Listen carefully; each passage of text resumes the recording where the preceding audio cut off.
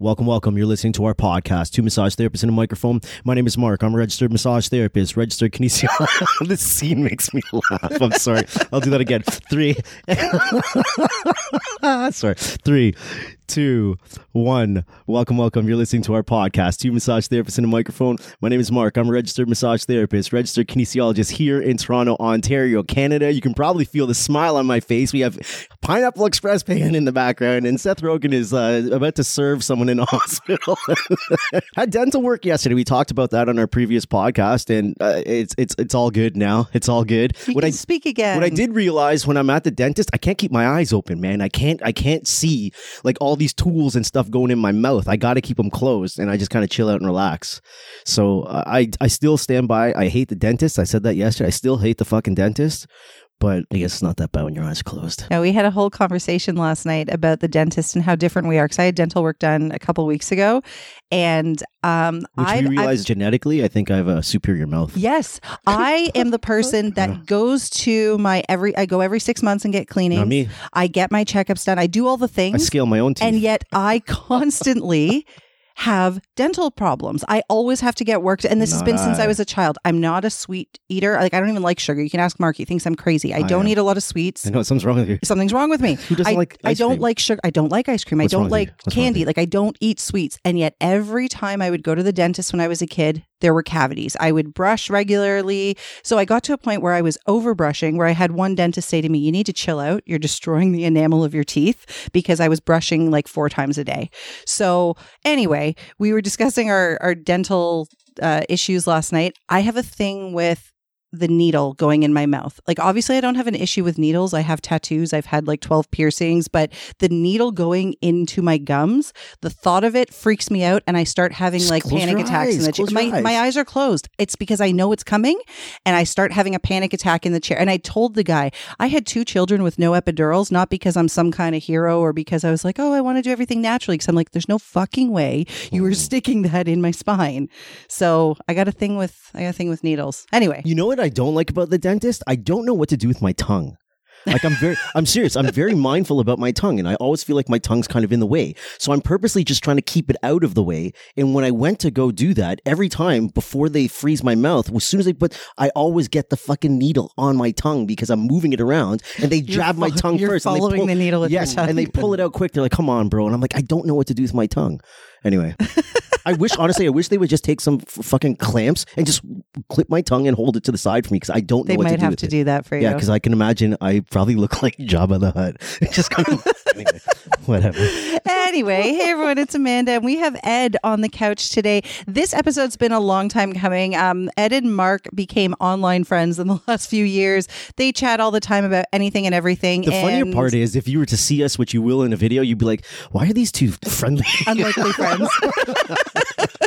Because we rap about everything. Literally everything. They talk all the time. And Ed's joined us for at least one of our business meetups, our virtual ones. Yeah, that was good. So I've met him virtually one time before.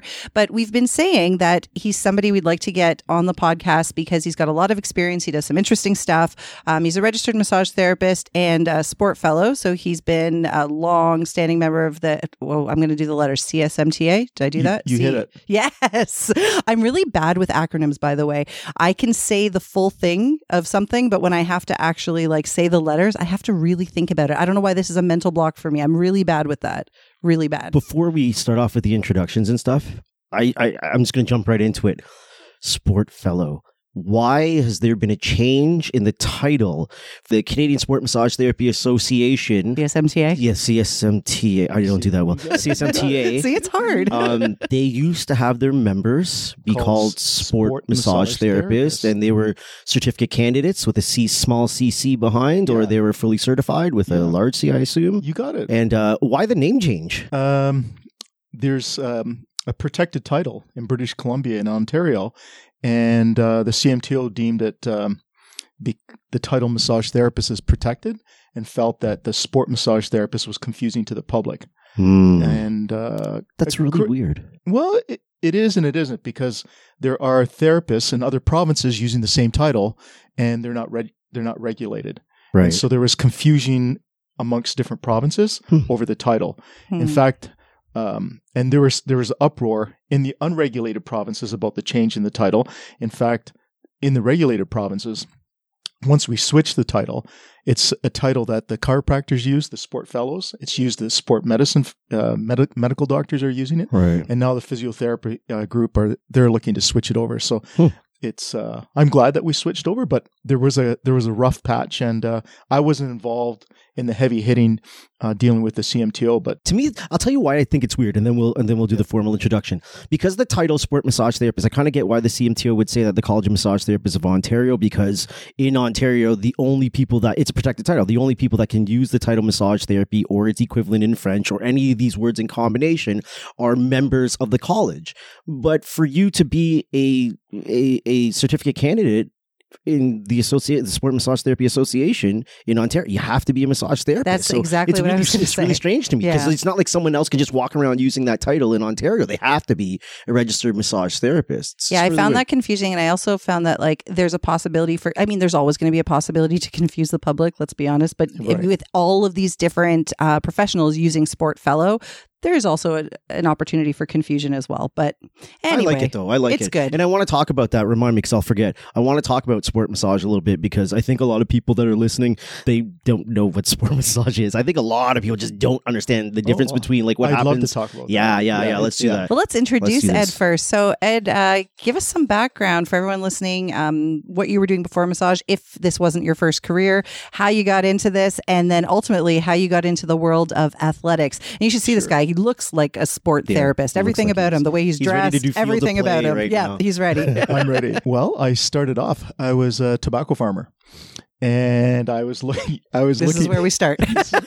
I was growing tobacco, and I wanted to venture out into getting into growing some organic produce.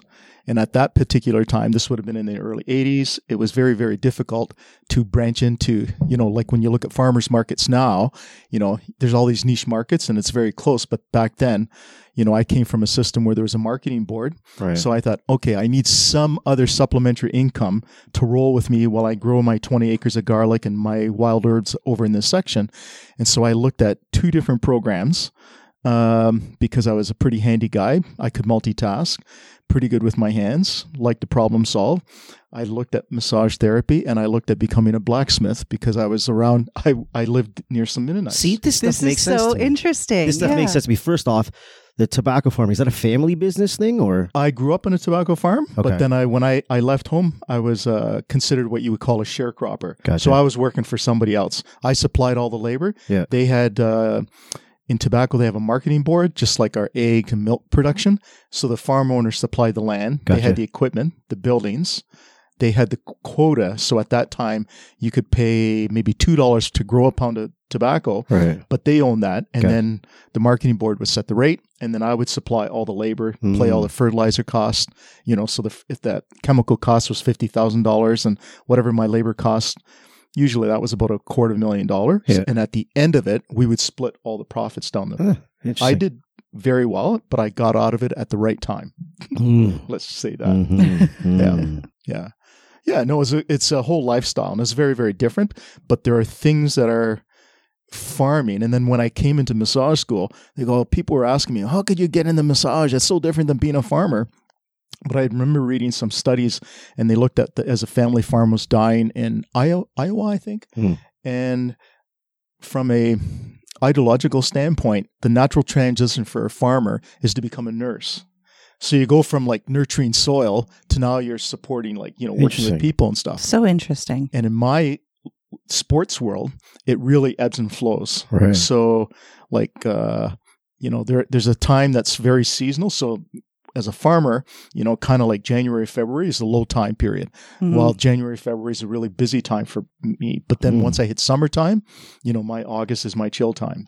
So there's lots of different things, similarities and stuff. And Yeah. I kind of get it.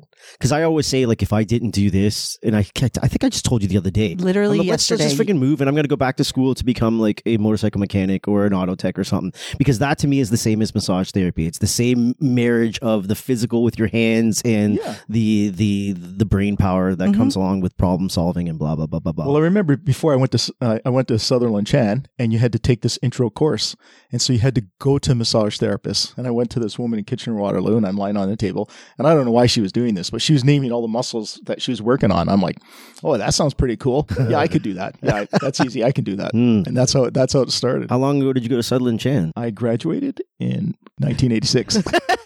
Dun, dun, dun. So when We have a lot of experience in this room. When you decided to do massage therapy, then there weren't many schools. There were 3 schools at that time. There weren't. I'm going to assume there weren't a lot of dudes. There weren't a lot of dudes. Massage wasn't covered under people's insurance packages. Right. So it was just a very different culture. Hmm. You know, I remember standing out in front of, I call it Stress and Chaos at the time, Sutherland Chan. And I remember standing there. There were a couple of cops standing there. And one of them turned around, and I was on a break, and they looked at the building, and they said to the other cop, oh, it's just another front for a sex trade. And I was like completely naive. I had no idea. Oh, wow. I'm like, what? Like, I didn't know anything. I didn't, you know, I thought, oh, I'll just do this, and then I'll go back and farm while I'm doing this. And when the cop said that, I was just like, oh, okay, what did I get myself into?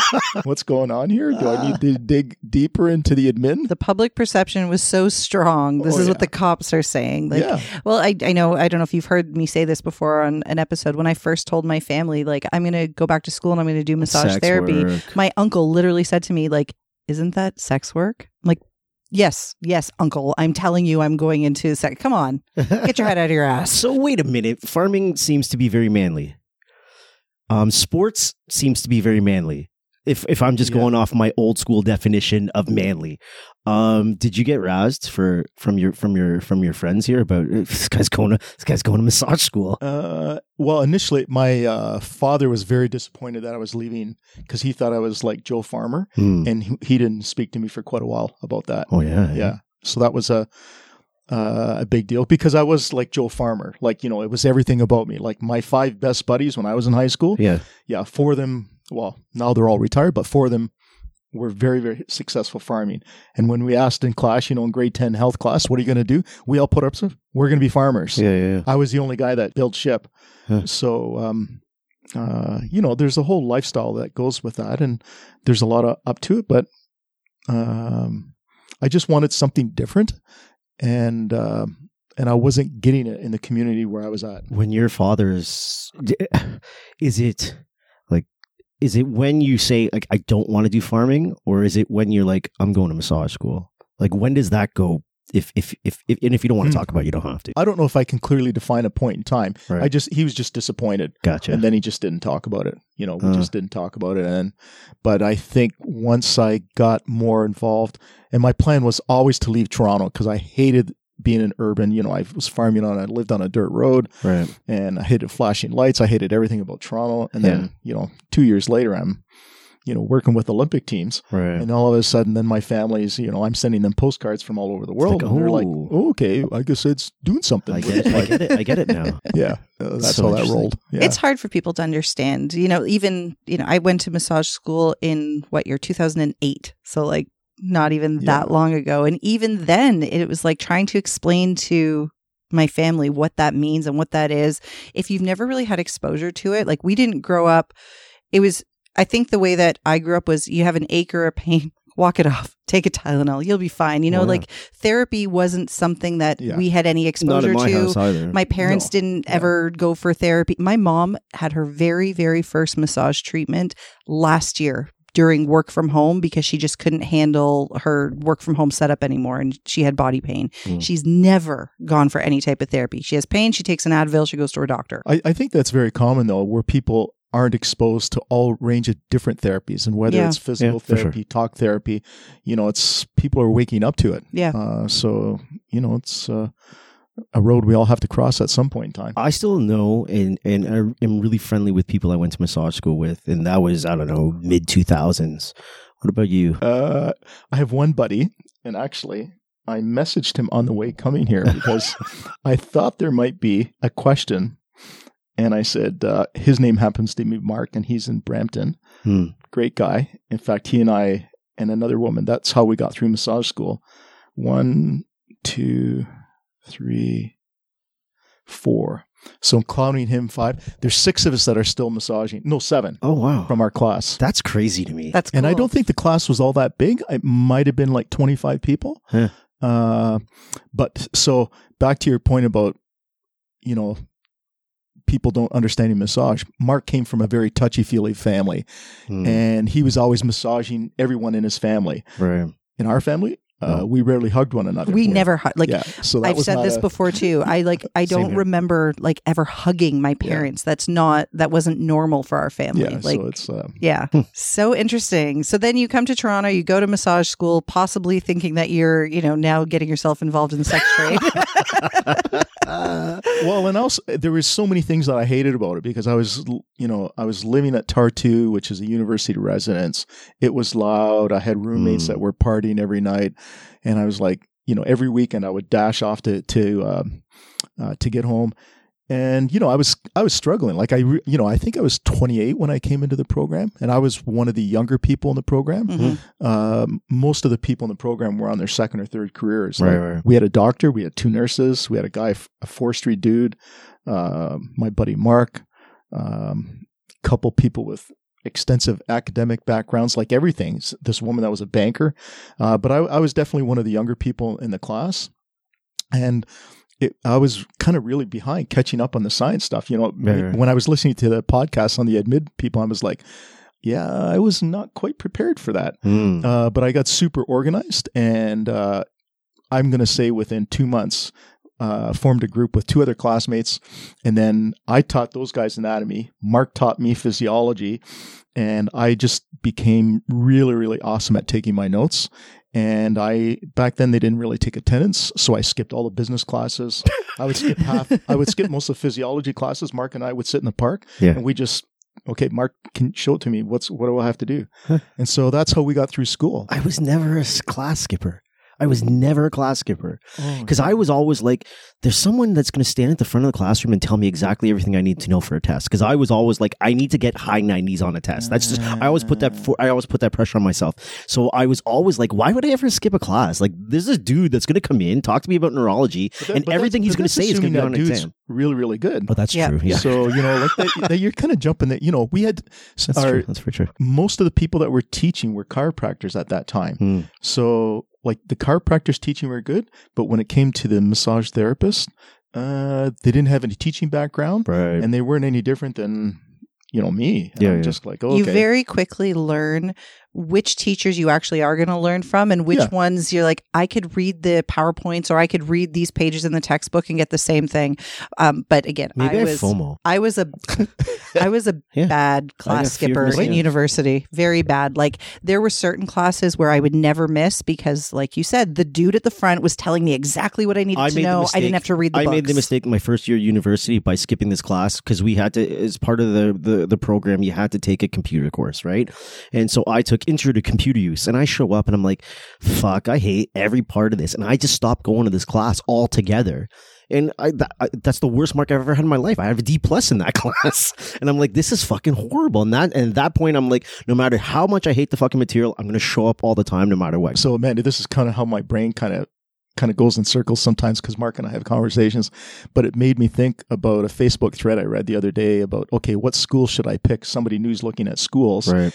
And for any new people who listen to this podcast, I would say look at the school faculty and see how long they've been along and what the little bio is about everybody. So I did look at the school that I went to, and right now it looks like everybody that's there has been there for a while, and some people have been teaching extensively, and you can read the reviews on the important classes. But I think that's a really important thing, like whatever school you go to. So if there's a turnover in faculty, that's not good. No, high turnover rate never says anything good because if the teachers don't want to be there, why would the students? Yeah. So that's actually there's a really lot of important schools point. that don't even have that type of information. Like you won't be able to find that kind of stuff. Yeah, Oh, like that's not the cool. place where I used to work. No way. They don't have that. They don't they don't tell any prospective students anything about the program, and they're kind of instructed to not know. Like the admissions reps, they're kind of encouraged to know as little about the program as possible, and you bring them in and you sign them up, and that's your job. It's really strange. It's really strange. But anyway, Amanda's looking at me like, "Don't go down this path, Mark." I'm saying nothing. So massage school, you liked it? I only liked it, I would say, at the 6-month mark because I was hating it. And Yeah. then they started, it was the first ever class. They started a sport massage therapy clinic Right. where they had University of Toronto athletes come into the clinic. Now, big chunk of the classmates at that particular time, they ate a lot of popcorn. Right. You could call them kind of hippies. I was the guy wearing a t-shirt. I was a bit, lifted weights back in those days, Yeah. and I would wear the t-shirt, beef builds better bodies, and they ate a lot of popcorn. Needless to say, and I came from a jock background. Right. So the jocks migrated to me. And in no time flat, I was volunteering at the UT track club. Nice. The coach had set up a mat on the floor, and I didn't realize that at the time. I didn't know a lot about track and field. That I had 7 athletes and 5 of them were in the top 10 in the world. Wow. And I was working on them twice a week. Nice. And this is when you were a student. You Well, were I a was volunteer. a student, so I just volunteered out Awesome. because I wanted to learn more about the anatomy and what was going on. And athletes, they respond very, very fast. Yeah. Mhm. And they loved it. The coach loved it. And they just got me excited about learning. So it just kind of like, I was not a happy guy until I started that placement on my own. I went out and found it and did it, and it was perfect. Yeah, so that got me hyped up, and then I started working a lot harder in school. His school experience was very different than ours. Yes. I want you to, because we've talked about this on Facebook before, and the topic of hydrotherapy came up. I can't remember what we were talking about on Facebook, but then you started to tell me about one of your hydrotherapy classes and how this went. And I'm like, you brought this up. You're like, there's no fucking way this would ever fly, ever. Never, Can never. you? I want to hear this. Can you tell Amanda this? Because I Just haven't for some said it at all. perspective, Yeah. you graduated massage school when I was 2. So like I'm learning some things right now. So, He didn't have to. No, He didn't have. let's just say I'm just kidding. there was a lot more latitude in the curriculum back in the day when I went to school. So the hydrotherapy teacher, as you have the different instructors, they are supervisors in the clinic. And she said, well, this is optional, but I've noticed that a number of you people are extremely uncomfortable when you're massaging people's glutes and their groin muscles. And so back in those days, there weren't things like the consent sheets and don't touch these areas Right. and stuff. When you had a full body massage, you had a full body massage. She says, so it's up to you guys, but I think it would be worthwhile. There's a place up in Schaumburg, and it's like a nudist colony. It's a naturalist club. Unbelievable. Stop it. Unbelievable, right? No, this is for Unbelievable. this is for real. So I thought, oh, what the hell? I'll go along. So go up there, and it's the funniest thing ever. I'll still remember to this day. The owners are standing there. This German couple, and they're probably in their early 60s. This woman's got standing there. They're both butt naked, and she's got this massive wig going up in there. And I'm doing everything possible not to piss on the floor right there. And then they say, anybody want to go play volleyball? And I think, I'm not running around jumping like that. But I have to say, So wait, you guys as the students that were all there, did you all have to be naked too? Like were you all just running? So you're all just running around naked? I assume if you Yeah. go to the place like this, there's no option. You got to take There's your no clothes off. option. I mean, massage students wear in flip-flops, general are that's about it. usually pretty open and comfortable being naked around other people because that we spend 2 years mostly in class with yeah, no I clothes know, on. but there's always somebody, they're massaging somebody else and you're getting a geeky vibe from them and you don't want to hug them, you don't want to be around them, anything. So everybody who went, and as soon as I went from the water to the sauna, so I spent a lot of time doing contrasting stuff.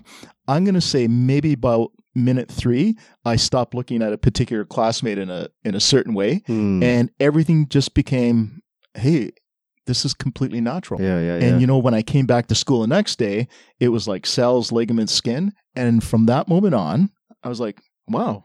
So it didn't matter if I saw somebody butt naked. It just somehow Now, that's the impact it had on me. I don't know what would it do it for other people. I tell because I work with a lot of physiotherapists and athletic therapists, I tell them this story and their mouth hits the floor.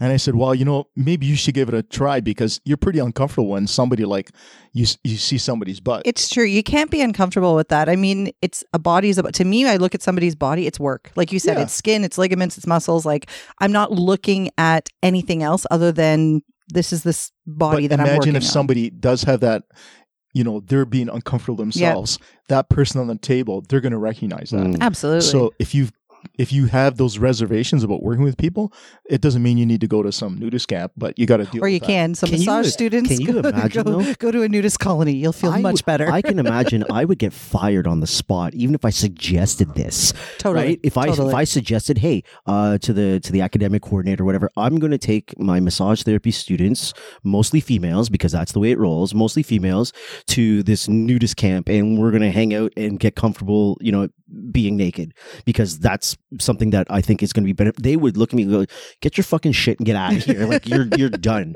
That I can imagine that happening. Was it was a female instructor that suggested this, right? Yeah. I wonder if it would have been a male, if it would have been a different reaction. Yeah, I don't know. But, I also have relatives that are in Austria. And, whenever I go, and I used to go there quite a bit because I used to work at a track meet in Austria. And you go in the saunas there. Yeah. My relatives, they show up. There's men and women, all kinds of sizes. There's a keg of beer and there's cold cuts. And everyone's talking about the weekend. And so I'm kind of like, okay, none of this I'm getting. Don't sweat on the meat. Don't sweat in the beer. But please. Don't sweat. We are on the super meat. uptight in North America, the though, name of too. this Like podcast. we've talked to other therapists from around. Massage looks very different in other countries, It is right? very, very different. And even when Mark and I had a couples massage in Dominican one time, and like there's no draping, literally like my entire backside was just out. At the end of the massage, I said to Mark, was your ass out the whole time? He's like, oh yeah, the whole time. Like there's no draping. There was nothing like sexual about anything that was happening. They're just more comfortable with, it's okay, there's a naked body and I'm just going to massage this person and it's fine. We're very uptight, I think. We are. Yeah, it makes for some weirdness sometimes. Yeah. It can. Yeah. Especially how they changed around like all the stuff now. I think it makes it even worse. When I say changed around all the stuff, the consent, because in Ontario, we've had them since, I can't remember, 2017, 2018, something like that. When we now have to have written consent to treat what the college calls sensitive areas, and they deem 4 areas, which I don't understand how they came up with these areas of the body, but anyway, they deem these 4 areas to be sensitive areas: the anterior chest wall, breast tissue, superior medial thigh, and then gluteal region. I'm like, who came up with I say this all the time. I wish I was a fly on the wall at a council meeting to find out like how did this come about to be these are the areas, because that wasn't always policy. That used to be a position statement before, and a position statement is the college's opinion, council's opinion on what should be done in certain scenarios. In other words, you're not going to find a standard on this. You're not going to find in the legislation. You're not going to find a policy on this. You're not going to find a bylaw on this. But we've been asked about this a number of times, and therefore council decides we're going to publish our opinion on this. Mm-hmm. And that's where it was for the longest time until Protecting Patients Act, and that became now a college policy, and now it's one of the standards of practice. Yeah, and we've talked about how weird it can make things. Yeah, and I think it comes down to how you as a therapist, how you address it with your patient or client. Yeah. It's my beef with it is it doesn't address, like, everyone's got things that are different, that are sensitive to them. Right. And it's not the same for everybody. Exactly. And I'm sure everyone's had different patients, even where I work, I've had young women who have been, assaulted, and you can't touch their neck. Right. And they don't bring that up in your initial intake. And then it's only until the 3rd visit, no, you can't touch that. Right. And it's not that I'm going to delve into it, but, I think it's important that you have that discussion, because it's all around consent about what you're going to do. Mm-hmm. But the fact that we're got to check it off on a box,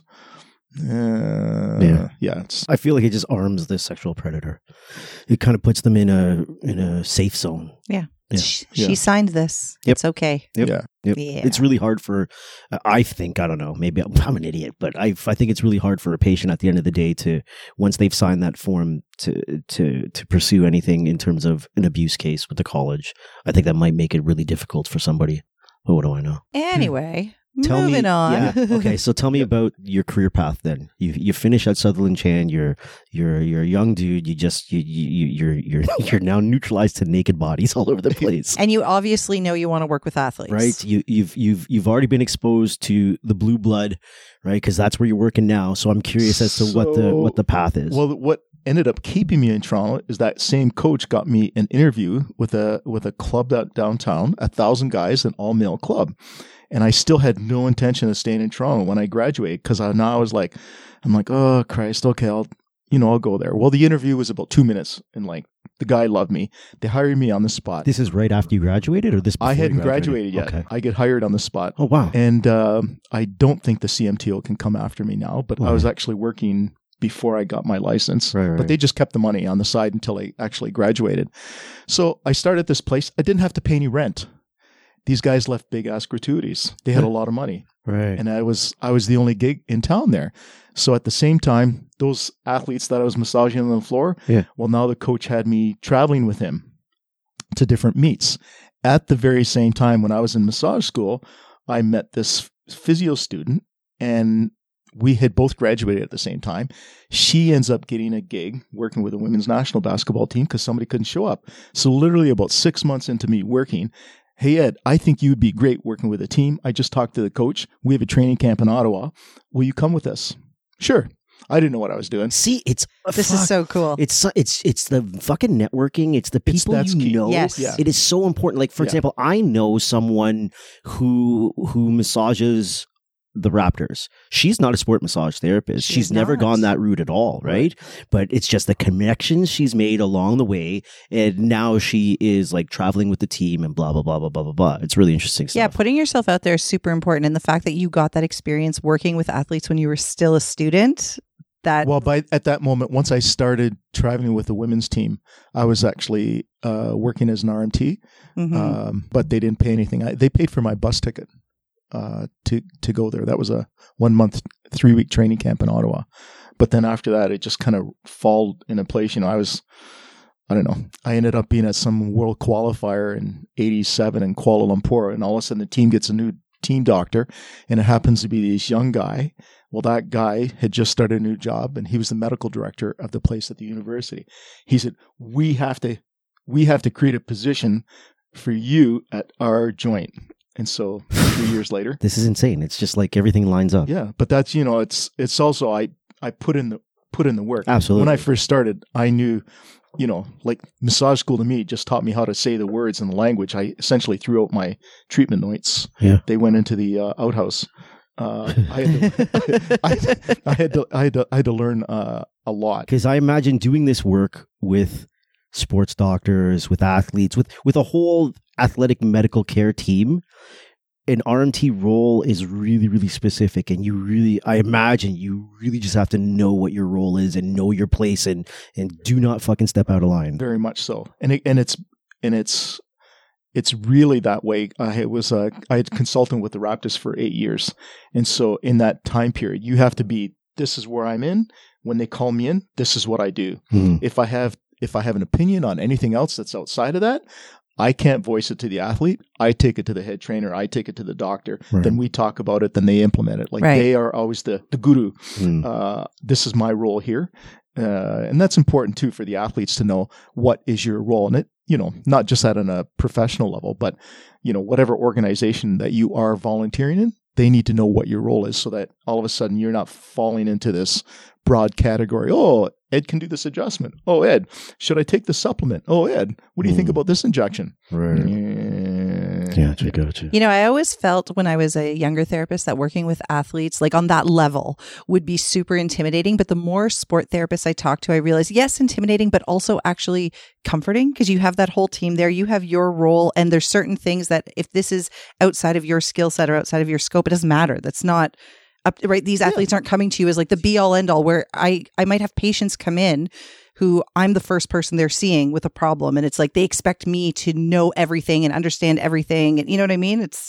I feel like it's less intimidating than I initially thought it was, the more people like you that I talk to. Well, it's easy to defer if you don't know, but if you do know, okay, this is my impression of what's going on. This is what we can do about it.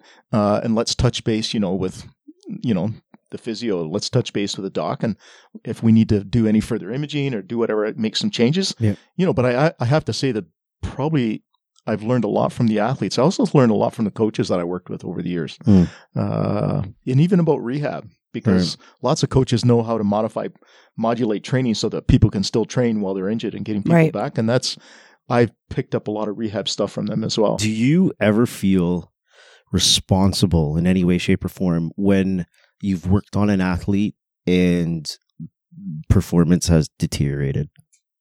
Does that ever come back on you in your head going, fuck, is it something that I did? Did I contribute to that somehow? Or their injury gets worse after they've been seeing you for care? I would say in the very early stages of my career. Okay. Yes. And in fact, it was highlighted on one basketball tour. I traveled with the women's team. We were in Russia. I think they only went with 7 athletes or 8 athletes. And I had no idea about sport massage. I'm working on this woman who's about 5'10", 185, and her thigh muscles are heavily, like really densely muscled. For a half hour, I just went to town on them right before the game. Right. She was behind the play the entire game, and the coach was on her butt the entire time. She comes off the floor. Don't you ever do that again? And walls up and drifts me in the arm and just about kills me. Wow. And so I learned a big lesson, right? Like, what I thought was a good thing wasn't a good thing. Right, so, the timing of what you're going to do, is it appropriate for that time? Maybe that's what they need, but not for that particular moment. And I think that's pretty much what sport massage is. I was going to say, this is a good segue into, therapists who are listening who have no idea what the difference is, because, I know that there's, we've had some sport massage therapists in here, and they can look at something that another RMT is doing and say, that's not sport massage, right? It looks different. There's a lot of massage therapists that don't know. So for example, like you took a course that was called something sport massage. You're like, it's not sport massage. It was more of a technique class. Right. So sport massage is knowing when to deliver a particular, is it immediately like kind of pre-event, post-event? Are you dealing with a particular treatment or a condition? If they have that condition, how much do you need to do for them to perform? Mm-hmm. So all of those applications. And then the biggest thing is knowing the sport itself and the particular demands. Right. So that's going to change for everything, like reaming somebody's hip flexor out that's a high jumper is different than, so every sport's different. So who teaches you this stuff? Or are you expected to go figure out the fucking demands of the sport? Go figure out the sport, go figure out the different positions, go figure out what the physical demands are, go figure out common injuries. You go figure out is that all your responsibility, or are you coached along the way? I figured that out on my own. So that's a lifelong learning process, understanding programming demands, understanding the physiology, and that's working closely, with coaches, with exercise physiologists. And, I hear a lot of bashing, especially about physiotherapists in our community. Mm-hmm. And I can tell you there's just as many amazing ones out there. Absolutely. For sure. And in every profession, there's amazing ones. And in every profession, there's people that have no idea what they're doing. And so I've been fortunate that I've always surrounded myself with people who are really good at what they're doing. And so the moment I see, this is a fit for, clinician A, no, you're somebody for clinician B. So I have a great pool of resources of people that I send out when it doesn't fit, when it doesn't fit. Now they're both laughing at Pineapple Express. It's a funny scene. We're having a very serious conversation about sport massage, and these two are watching Seth Rogen.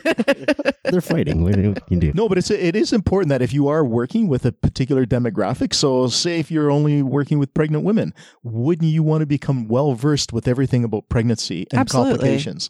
Well, that's what I do in my world. So where does it start for you? So let's rhyme off a sport that you work with a lot. I don't know. Basketball? Well, it could be basketball. It could be runners right now. Okay, so runners right now. Yep. So when you're doing kind of like your research on stuff, where does it start for you? Where does it start for you analyzing this sport to understand it a little bit better? I mean, granted, you've been doing running for a while probably, but when you first started, like what did that look like? I wanted to find out, I was interested in low demands. Okay. I wanted to find out what were the kind of common injuries, and then I would talk to other healthcare professionals. So, when we do our Strive things and we collaborate with other healthcare professionals, I've been doing that for a while. Yeah. So then I would pick the brains of other healthcare providers, chiros, generally physios, but they could be science geeks as well. Yeah. And, okay, what is behind this type of injury, and just get their perspectives on it, but also reading. Right. I am a podcast junkie. I do a lot of online courses, and I used to have an extensive library at home. And so I would, if I'm on a bus trip with a team, I always made sure I had a book, Yeah. So I'm just going to review Compunji here and look at the kinematics of the ankle. Like, let's look at that foot thing again. Do I know it down cold? Nice. I should have had you here an hour and a half ago. I treated a marathon runner this morning, and you would have been really helpful to me. I need collaboration with this one. When you're with an athlete, how important is it from the athlete's perspective to know what's going on? Or do they just generally don't care? It's like, just fix me. Or is it like, tell me everything that's going on with me so I'm in the know? Every athlete is different. I'm going to say, I can tell you that it's a real treat for me when I'm treating the engineers at my workspace, because they like to know all the details. Right. They like to know the forces involved, and I can talk short arm levers and talk different planes of motion and stuff, and they get it instantly. Right. Why they're falling over because, say, their subtalar joint's not moving, Gotcha. and why they're having knee pain. Yeah. So I can explain all that to them. Some people just want to know, how can I take your rehab and integrate it into my training module? Mhm. What do I need to modify in my current program? Right. And so they don't want to be overwhelmed with stuff. So you have to look at every person Right. to see what's their level of understanding. I have some grad students that are so swamped, they just want to know the three things, even though they're bright people. Okay, what is it that I need to do? I give them three things. They always screw up one of them. So I don't care if you're, 250 Mensa off the charts. Yeah. I always assume that they're going to mess up like one of them. So I'm very detailed. Pull out your camera. I'll email you the stuff. Yeah. Let's videotape it so that you have your words in it. And let's follow up next week. Let's talk about your workplace. Are you okay to talk about your workplace? Sure. Are you okay to talk about your work? Because you work as a massage therapist, Yep. really different than most massage therapists. And the environment that you work in is different. And the team of medical professionals you work with is different. And how you go about treating is different. So, Well, for it's example, it's all I've known. Yeah. So I think that's part of it. No, it's not. When I started there, appointments were 20 minutes apart. all right, let's start where Yeah. do you work and what do you do? Let's start there. I'm at the University of Toronto, and they have it's called the David L. McIntosh Sport Medicine Clinic. We're in the building, the Gold Ring Center, that's literally across Varsity Stadium. Yeah. So up on the fourth floor, great view of looking outside. But for 20 years, I was in the basement at Harbridge Center, just away from the swimming pool in a tiny, That's so tiny. sad. They shoved you in the basement. Well, it was dark like all the time. And it was the quarters were so tight. Yeah. I had a treatment table, and literally, like where that TV is, Yeah. there was a hot tub and cold tub. Hmm. So athletes would come in to jump in that. Hey guys, can you turn it off while I'm working here? Yeah, okay. Ed, Oh, can you man. read between the lines here? It was just a very different time period Yeah. then. And then I remember after the first year, I had taken a couple courses, and I did the whole NISA thing, and I did a couple other tissue courses, and all I was getting from the doctor referrals, because all your people that you see, they have to be medically referred. It was like, just massage their hamstrings, just massage their calves. Right. And I was just beating everyone to death. And I go to see our medical director, and I'm like, hey, Doug, I got to tell you, something's going on with my hands. They're aching here in these joints here and waking me up at night. And he examines my hands. Well, we'll take an x-ray and we'll look at them next year. Hmm. That moment, I left and I was like, what the F? Hmm. So that's when it started the reading and looking. I said, I'm not going to live doing this career doing this. Right. Like, I'm killing myself. Yep. And so that's when I started. And then I'm looking across the room and I'm seeing, okay, so that physio just saw that person, got them better in 3 treatments by doing very little tissue work, and gave them 2 exercises. And I'm pummeling people all day long. And what? I'm going to pummel them like all for the entire year. Right. So then I just started shifting gears and learning, okay, why? Because unlike the people that like most of the bulk of the profession, I got the group for 4 years. Mhm. And the only demand on me was, are they ready to compete when they get to their championship thing? Right. So it doesn't matter what I did, as long as I got them better. And so over time period, the more that I knew, I realized that I didn't have to do the same amount of tissue work, and that I zeroed in my assessment. Mhm. So no one's coming to you. I shouldn't say no one. The majority of people aren't coming to you then for quote unquote massage. They're coming to you for therapy, and regardless how you deliver it, doesn't matter. That's how everything is in our clinic. So we have athletic therapists, physiotherapists. We have some dual certified ATs, MTs. Yep. So when they come in, so I'll get the range like everyone else does. So my caseload yesterday. So there was a guy coming in. I have to do some vestibular work with him because he's post-concussion. Mm-hmm. There's a post-ACL op, somebody with a knee ligament sprain, somebody coming off an Achilles injury. So that kind of thing. So it's all very, it's referred. So when the doctors in our clinic send somebody, it's for therapy. They don't put a title to it. So often I get people, they don't know what my title is because I do lots of different things. So yeah. That's cool. Yeah. That's that is such a cool environment. Yeah, because we've talked about this before. When somebody hears massage therapist, there's already a preconceived idea of like, this is what massage is, right? But if it's just you're going for therapy, manual therapy of whatever, they don't care what you're doing as long as they walk out better than when they walked in. I remember Donald Dillon bringing this topic up about we need to change that. Like, what do we call it? Massage therapy. Why can't we have something else? Because it sets an expectation right away that people are going to massage right away when maybe you just need to lie on the table and meditate. Or maybe you just need to get off the table and here, I'll show you this side plank and your back's going to be better. Right. Let's look at what's going on and what the real issue is. Yeah.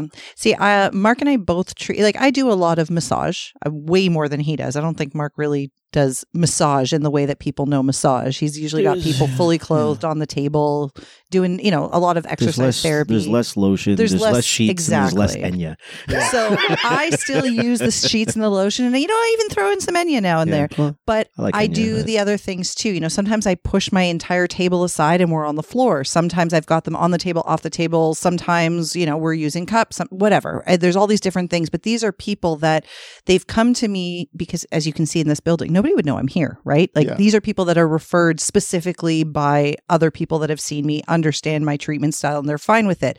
But I, at least once a week, whenever I have a new patient, they'll always say, yeah, this is not what I was getting from my other RMT, right? Like, this is not what I thought of massage. And it works for me and it's fine. It works for Mark and it's fine. Obviously, it works for you. But yeah, people have this idea of massage. I'm going to lay down, listen to Enya. And I just had this the other day because I went to do a house call on a guy in the neighborhood and he's got this back problem. And I'm looking at him and he says, well, aren't you going to massage my back? I said, well, based on everything that we just did, the only place that I really need to release is this here in the front of your hip. And then you do this ankle program. And then let's see what your back is like after this. And then you tell me if I need to massage you. And then after he did the thing, he says, oh, I guess not. But it just for the audience, that other type of massage, that's great too. Absolutely. It's fantastic. I still do it. It's fantastic. That's what I want when I go for massage. I want the Enya, the sheets and the lotion. But the problem is, in my opinion, is that when people come in and they have a very specific complaint, can that therapist, can they address it? Right. So I get those outside referrals too for those type of athletic injuries.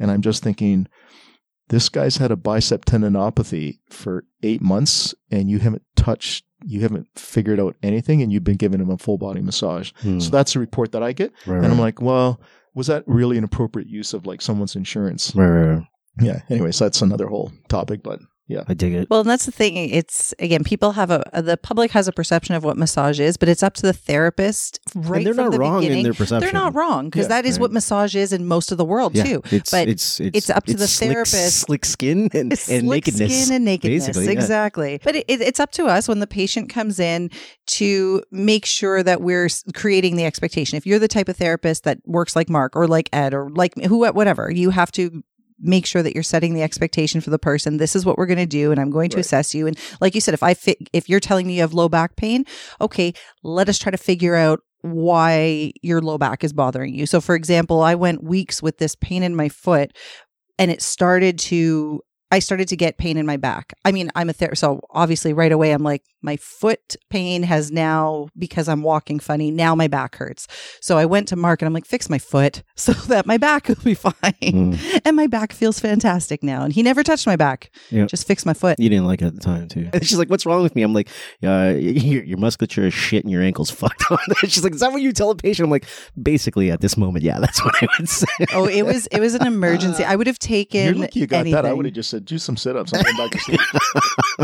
I think he had gotten absolutely sick of hearing me complain. I was like, I can't handle it anymore. Like, I haven't taken the time to assess what's going on, but my foot hurts so much that now my back is killing me. I couldn't even stand and do dishes. Like, everything was hurting. So I was like, you got to do something. Do what you got to do. Yeah, exactly. Do what you got to do. And athletes appreciate that, right? Yeah. A lot of different ways. I have to say it's pretty amazing. Like some of the experience that I had, especially working with teams, and then you work with like national teams, and then you develop it's a real different dynamic. Like I'm thinking of one young woman that I worked with her as a junior developing athlete from the age of 15 till she was 30. Like just watching all the changes in her and how she grew as a person. Right. It's pretty amazing. And the influences that you have on young people. So it's a great place to work. I have a lot of fun. Is there any weirdness that ever happens working with young females that I can always see young university females, how this could be a problem? You really have to be clear on your boundaries and how you set things up. There have been a few situations where things could get awkward. So you have to be, one of the things you're traveling with a team, you don't want to have that table set up in your room and you're the only person there. And then because often you might be working till like 11 or 12 at night. And so I always just had a habit of, if I didn't have a student with me, like I would have student trainers. I just always have two athletes in the room with me. Like I never massage somebody alone. Somebody would have to sit there. I'd order movies up and they sit over there and then that person would finish and somebody sit there. So, I think you just and I've done that for years. This is way before, okay, you got to be really careful. You have to be really careful. I mean, you hear it all the time. You hear it all the time about like, a gymnastics coach that it's just come out that they've been touching their athletes very inappropriately and blah, blah, blah. So you almost have to go way over the top to make sure all expectations are laid out and this is what's going to happen. And there's hardcore boundaries that are here and we have to adhere to them at all times. That's also really important and probably more so for you, Amanda, but, as I'm older now, I've been exposed to many things in the healthcare system. So you're used to being poked and prodded. But when you have young people like that and they come to someone like me, I'm their first experience really to healthcare. So they have no idea what's going on. And then somebody's sitting across the room and there I am sticking my elbow in their groin and then barking at them for doing, do this exercise and do this. Okay, let's go over here and stretch this out. They were like, is this normal? Is this what it's supposed to be about? So you have to be very, very careful, especially when people haven't been exposed before to any of this. And so you got to be really clear. This is what's going to happen. Right. There's a lot of education that goes on. Yeah, for sure. Yeah, that's a really big thing. You got to communicate to the athletes, to the coaches. That should be normal in all therapy settings. Even if you're the RMT working in a spa and providing relaxation treatments, there should be a lot of communication. Mark and I have talked about this before. I had a patient tell me that she went to a very well-known and very nice spa, and she was given the sensitive areas form, like with the health history. So there was no discussion. It was just like, fill out this form and then sign this. There was no discussion. So she just signed it because she thought, this is what I'm supposed to do. I don't even think she fully understood the form. She went in for treatment for like upper back and neck discomfort. Okay. I mean, yes, it was at a spa, but that was what she had told the therapist. These are the areas of focus. She signed the form. And what did she say? The guy spent almost the full time massaging her glutes. So when I had met her and she tells me this and she says, is this normal? And I said, no, that's not normal. Like yes, the patient should have spoken up, but let's be honest, some people just don't know how to use their voice, don't know how to say anything, and she should have said something 100%. But this therapist. Listen, Amanda, I recently had a massage and then, finishing off with a head and scalp. I didn't say anything, but the scalp part was like way too much pressure. The next time I went, I made a comment and she said the same thing to me. Why didn't you say anything? Because in the moment you don't. I don't know. I'm a massage therapist, man. I've been doing this forever. Well, that's what I mean. That's why reason why is I somebody said in the public going to say exactly. anything? And the reason I said, okay, fine, because there's always going to be that person that said, well, why didn't the patient say anything? It really isn't up to her. That therapist should have, one, had a discussion with her before making her sign the sensitive areas form. Why are you just handing somebody a form and not explain? Yeah. If you haven't even gone through the health history yet, how do you even know if any of this is going to be relevant or indicated, right? That shouldn't have just come with the health history form. That's number one. That sensitive document, I only bring that out after I've done my entire intake. Absolutely. It's not meant to be. This is my assessment. It kind of sounds like, you've come in here, you've got this shoulder thing, but I'm going to have to look at your rib cage, and I'm going to have to feel the movement of your ribs, and Right. we're going to have you move around. So this is why we're going to check So off you're this exactly box. you're explaining to them that this type of treatment is indicated, and you're explaining what's going to happen, and now getting them to sign the form. So anyway, the point is this person who worked at this spa had zero communication with his client, and then did a treatment that, in my opinion, sounded very inappropriate and not at all what she asked for and not relevant. So not indicated at all. If she's going in for neck discomfort, why are you spending like 40 minutes massaging glutes?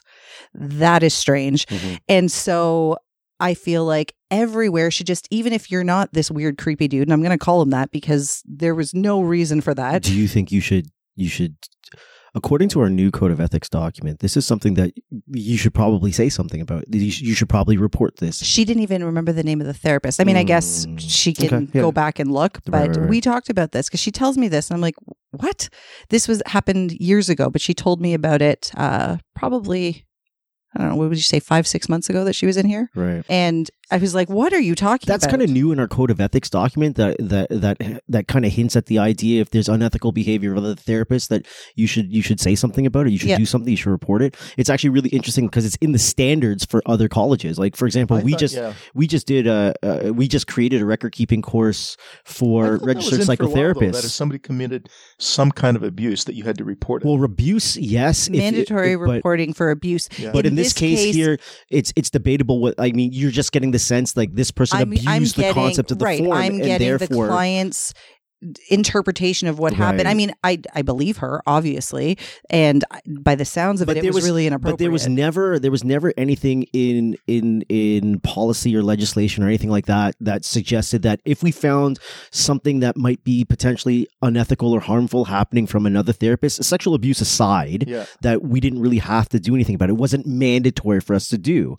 There are other colleges, like for the College of Registered Psychotherapists, it's mandatory. If they come to be aware of someone that's just being unethical or not providing care that makes sense, then they're meant to report that. It's actually quite interesting. Huh. But anyway, the point in that was, even if you are a stand-up therapist and working in a place where, you don't necessarily have people on treatment plans, you're seeing a lot of relaxation One-offs. treatments, one-off kind of things, there still should be a lot of communication, and the patient should know what to expect and what's going to be happening. And I know that I've gone to spas where they don't say anything. It's literally, actually, I even went to a clinic after I got in my, and I was in a car accident a year ago tomorrow, and I was thinking about this months on the way of in 'cause I therapy. remember this. Yep. I was in this car accident, and the place that I was going for therapy, the massage therapists are not respected there at all. Like, that's just my take on it. The physiotherapists and chiropractors, they're the primary care. They do the treatment plan, fine. But the massage therapists are basically just told what to do. They don't even talk to the patient. Is that, like, I would walk in and they would say, they would look at my file and they'd say, okay, get on the table. Is that MVA patients or is that right across the board? I don't know. I was there as an MVA, Okay, cool. but I was very shocked that they didn't talk true. to me. They didn't ask me any questions. Like, the massage therapists never talked to me. They would just tell me to get on the table. I was like, okay. Yeah, but aren't we supposed to, even if you're doing that work, do an intake? Like, yeah, absolutely. You are. But that's what I mean is I never had any communication with I can the kind of RMTs. see the scenario where it might be a motor vehicle accident patient or a WSIB patient where the massage therapist is like, you know what? It's already been done by the physio, blah, blah, blah. I'm just going to follow the treatment plan that they put together. I can see that scenario happening, even though that's not the most proper things. That's why I was curious if this happens. Yeah, I don't know. I was there as an MVA patient, but I was still shocked that like none of them talked to me. I'm going to go find out. I'm going to go find out. Yeah, go for a treatment. I'm going to go for there. a treatment. The same way I'm going to go for Reiki like in a couple of days, which I've never done before. Yeah. So I'm going to see what that's all about. Yeah. We're going to record a podcast while Mark's getting a Reiki session. Well, let's see what happens. I feel like everybody that's been on our podcast lately has been so much an energy person, energy this, energy that, energy, and I'm like, I don't understand any of this shit. So let me go get Reiki done and let's see what happens. I want to know about your role with the Sport Massage Therapy Association though as well. Like, what's that about? I've been the selections chair for major games for, maybe 20 years. So selection chair, you're going to these games, you're going to these games, you're going to these games. You're not. But it's been really transformed over the past number of years because now that there's an online application process that all the provider groups apply through. So the sport physios, sport chiros, sport massage therapists, athletic therapists. So there's a recent call that just went out for Commonwealth Games, University Games, Canada Games. Is there something else? So they have to do that portal, even though there's like the CSMTA is separate. They have to fill everything there. Mm-hmm. And then there's a ranking system for all the different events and different things that you've done. Mm-hmm. And that gets tabulated in there. And then myself and my selection committee that I select, there'll be 2 other sport fellows. We review each file just to make sure that they're not lying, right? That they haven't double dipped in between different categories. Gotcha. And then after that, there's it's tabulated automatically online, so they'll know exactly where they stand. My committee, we don't actually pick the person, right? That the COC does. Gotcha. So before we used to put in like, okay, here's our 10 applicants to go to this Olympic Games. Right. And then we've ranked them from number 1 to 10, and then they would pick from there. But now it's all online, and everything is done by the COC medical missions manager, chief therapist, and chief medical officer. So has there been a scenario where the higher ups come to you and be like, what the fuck was this person? Like, why is this person here? I've had just because I've done it for such a long time, and I know all the players in the different provider groups. Right. I've had chief therapists come up and ask me between this person and this person because they wouldn't know either one of them. Right. And the other thing, and a lot of people, they really can't appreciate this, and they'll think, oh, well, that's being discriminatory. But there's a thing called, is this person a good fit with the rest of the team? Mm. So you might have a game that's not like an Olympics, but something's like, I don't know, maybe it's a university games, right? And you want a breadth of experiences. And when they talk about that, it's not just for massage therapists. So you might have a senior physio. Mm-hmm. Okay, we'll bring in a junior massage therapist so that they can bring people together. Mm-hmm. Like a few years ago, I did a university games, and it was in Zagreb. And I was like by far the most senior person there, but then they counted on me to help these other two young physios that had never been to a games before. Mm-hmm. So they're trying to offset that to mentor people together. Makes sense. And then you have regions of Canada, right. And then you have language skills. And then these days, they're also going to look at particular skill sets. So you might go to a games and realize, hey, we need one person, the active release technique is the hot new therapy, or we need 2 people that are really good with acupuncture. Right. Can we find somebody in our staff? And it doesn't really matter their title, but once you get to Olympics, they're generally looking for massage therapists who can actually massage.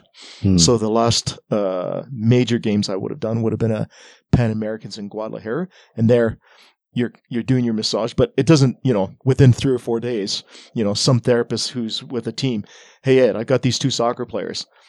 We've been working on this a long time. Can you take a look at them and see what you can find? Mm-hmm. So you're going to get that, but then some of the times it's just general recovery stuff. Right.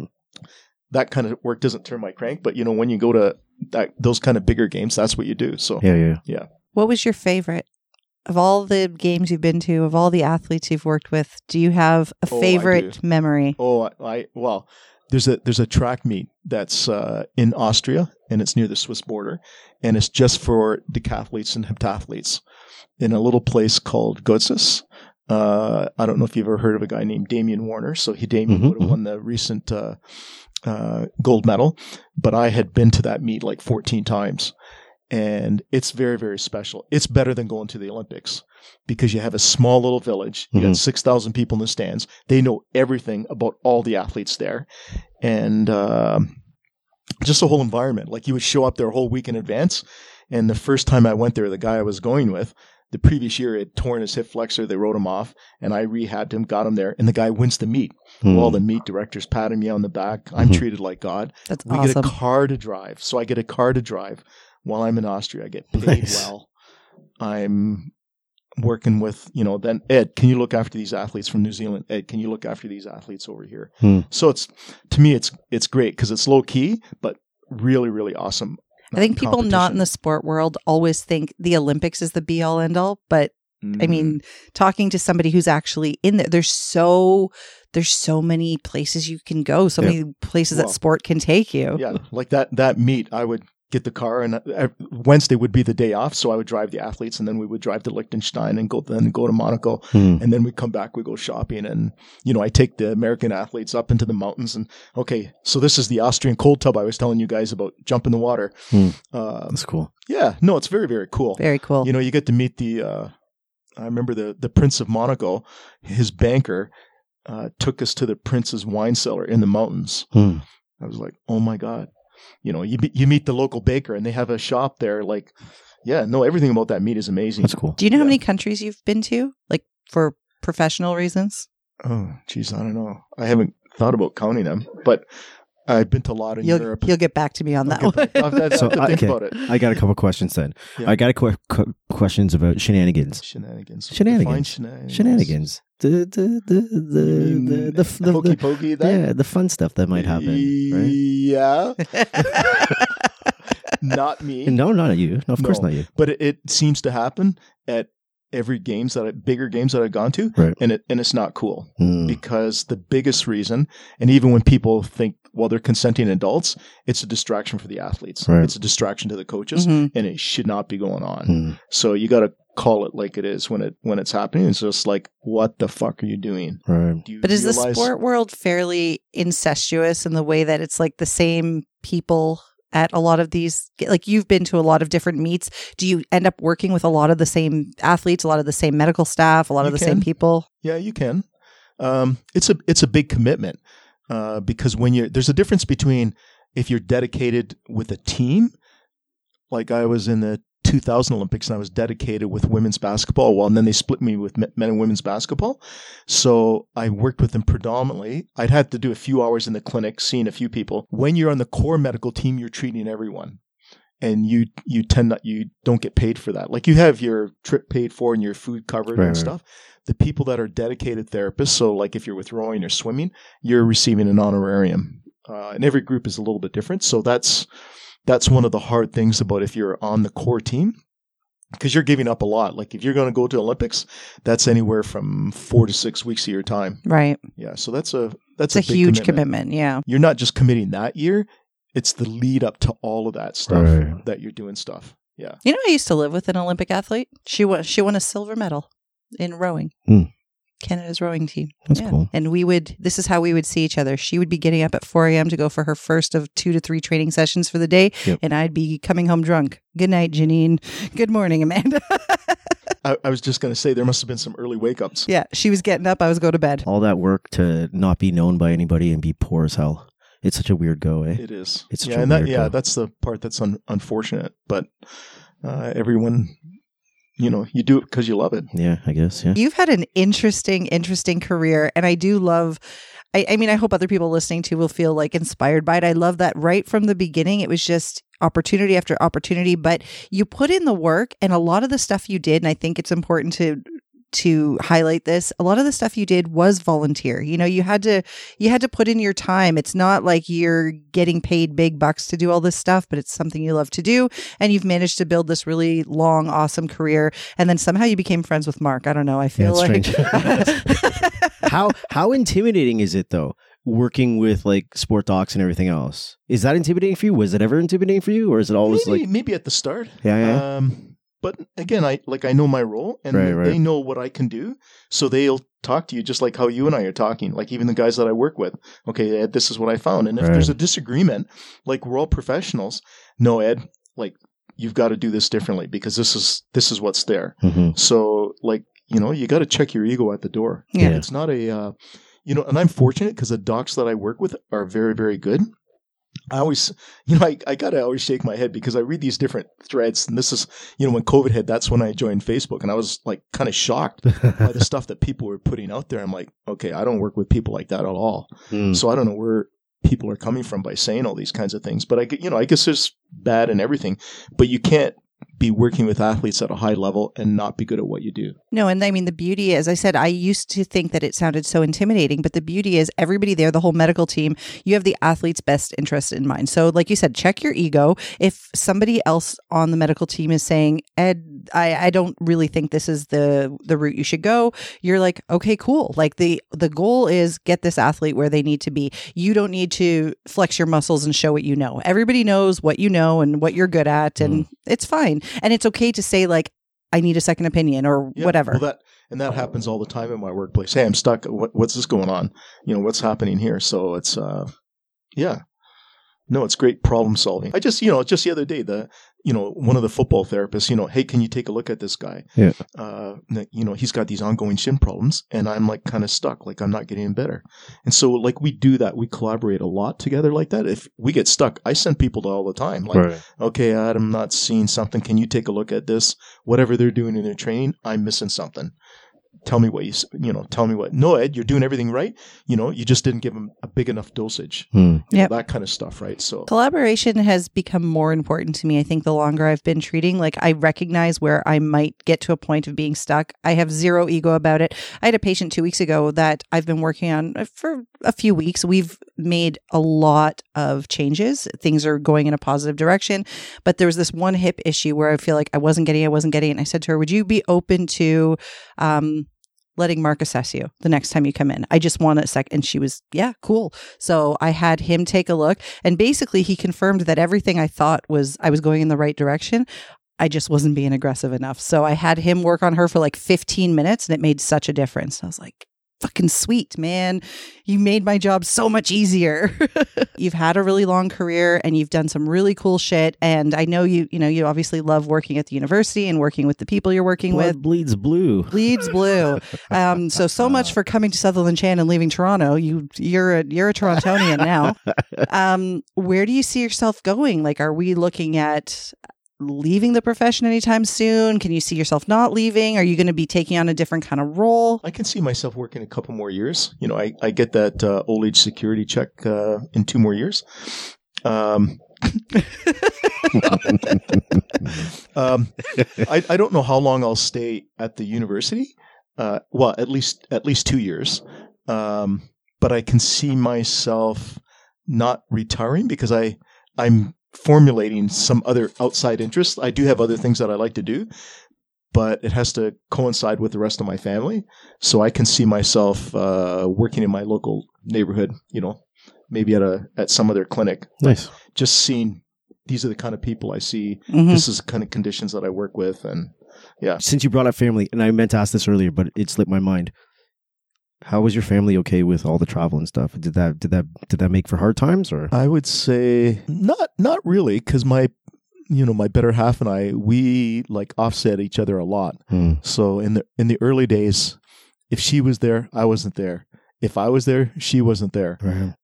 So she also travels. Well, she's pretty committed in her work. Mm-hmm. She's an academic, and she's very, very involved in coaching youth basketball. Cool. So, and we both were when our kids were from 7 to 19.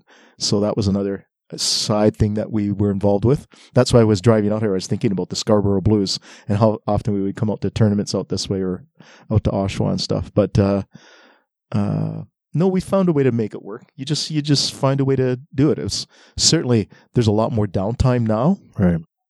We get to watch movies together and stuff, that then go for walks. And before it was just like go, Yeah. like all the time. And I'm sure like all young families are like that. Yeah.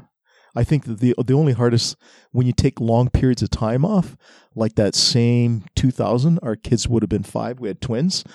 And for some reason, I was in British Columbia for a couple of weeks, and I could never catch my daughter. I was always, because we had relocated or taken a leave for 6 months, and we're living in Winnipeg at that time period. I would speak to my wife, I would speak to my son, but I never caught my daughter. I think about day 5 or day 6 into my trip in the city, the bus was getting ready to leave. It was about noontime. I'm in like the athletes village or whatever, and I'm calling. I finally get my daughter, and she says, "Oh, hi, Daddy. I thought you forgot all about me." Oh. Hell, I had to put sunglasses because the tears were coming down my face, and I just thought, if somebody says something to me about their fucking Achilles, I'm going to punch them in the face right now. I do not want to be here.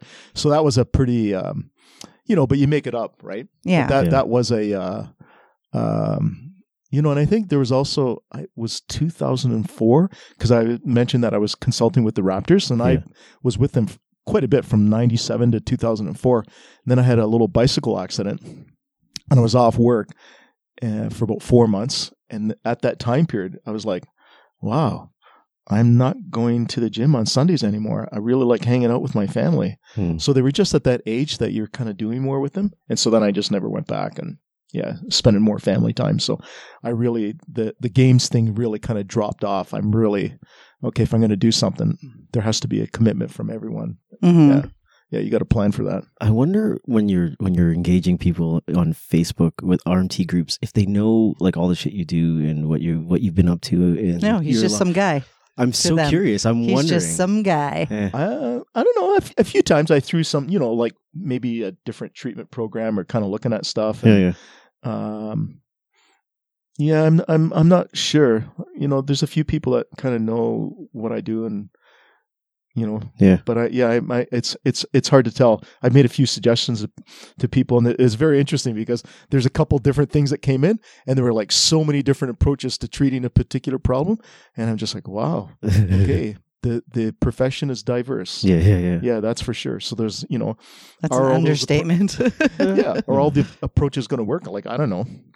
I just know how I would want to start off with stuff, but you know what? If it's working for that therapist, then that's great. Yeah. You're going to, This is good, man. I'm glad you finally came in here. You should come back another time. We'll do an unprofessional hour and we'll bring wine. Yes. I know Ed likes to drink wine like I like to drink wine because he did on our Zoom call. We did virtual cheers. And you're more than welcome to join us tomorrow night. We're doing another virtual thing. That's tomorrow, right? That's tomorrow. it's tomorrow. New grads. We're someone sent me a message on Facebook, not Instagram, and she was a new grad or she's a new RMT, and she's like, "Can we get together or just do a call and I can pick your brain on stuff?" And I was like, "You know what? I'll do you one better.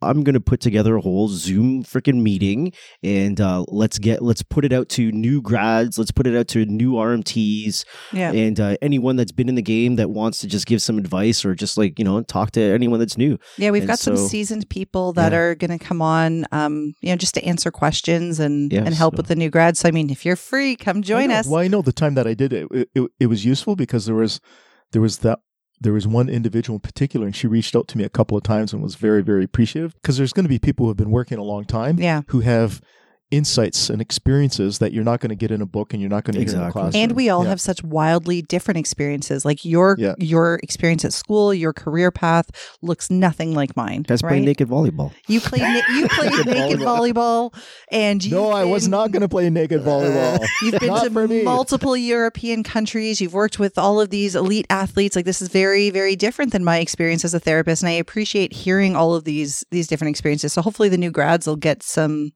useful information tomorrow night. Yeah, it'll be good. Right on. This was fun. Thanks for coming in. This was good. You guys have been listening to two massage therapists in a microphone. Peace.